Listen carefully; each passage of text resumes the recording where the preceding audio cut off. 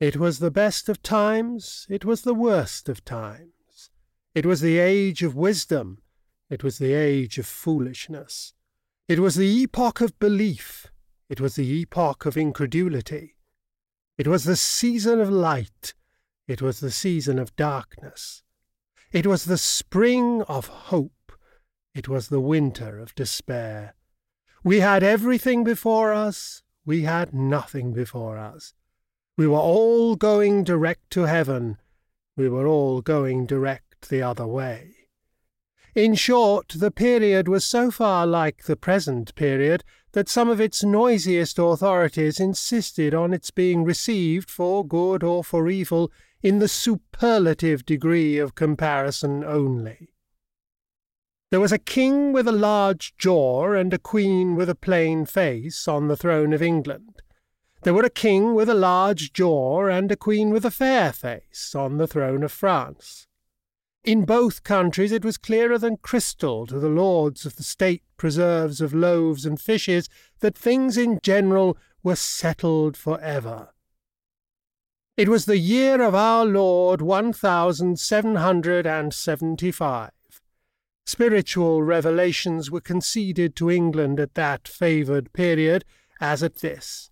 Mrs. Southcote had recently attained her 25th blessed birthday, of whom a prophetic private in the Life Guards had heralded the sublime appearance by announcing that arrangements were made for the swallowing up of London and Westminster.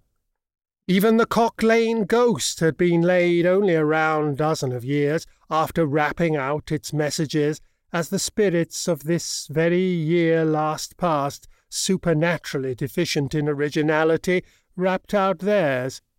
Mere messages in the earthly order of events had lately come to the English crown and people from a congress of British subjects in America, which, strange to relate, have proved more important to the human race than any communications yet received through any of the chickens of the Cock Lane brood. France, less favoured on the whole as to matters spiritual than her sister of the Shield and Trident, rolled with exceeding smoothness downhill, making paper money and spending it.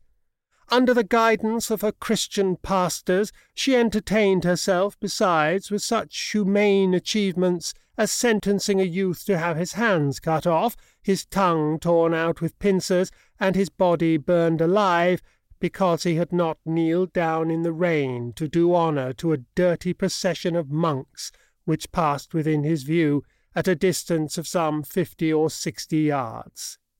It is likely enough that, rooted in the woods of France and Norway, there were growing trees when that sufferer was put to death, already marked by the woodman fate to come down and be sawn into boards to make a certain movable framework with a sack and a knife in it, terrible in history. It is likely enough that, in the rough outhouses of some tillers of the heavy lands adjacent to Paris, there were sheltered from the weather that very day rude carts bespattered with rustic mire, snuffed about by pigs and roosted in by poultry, which the farmer, Death, had already set apart to be his tumbrils of the Revolution.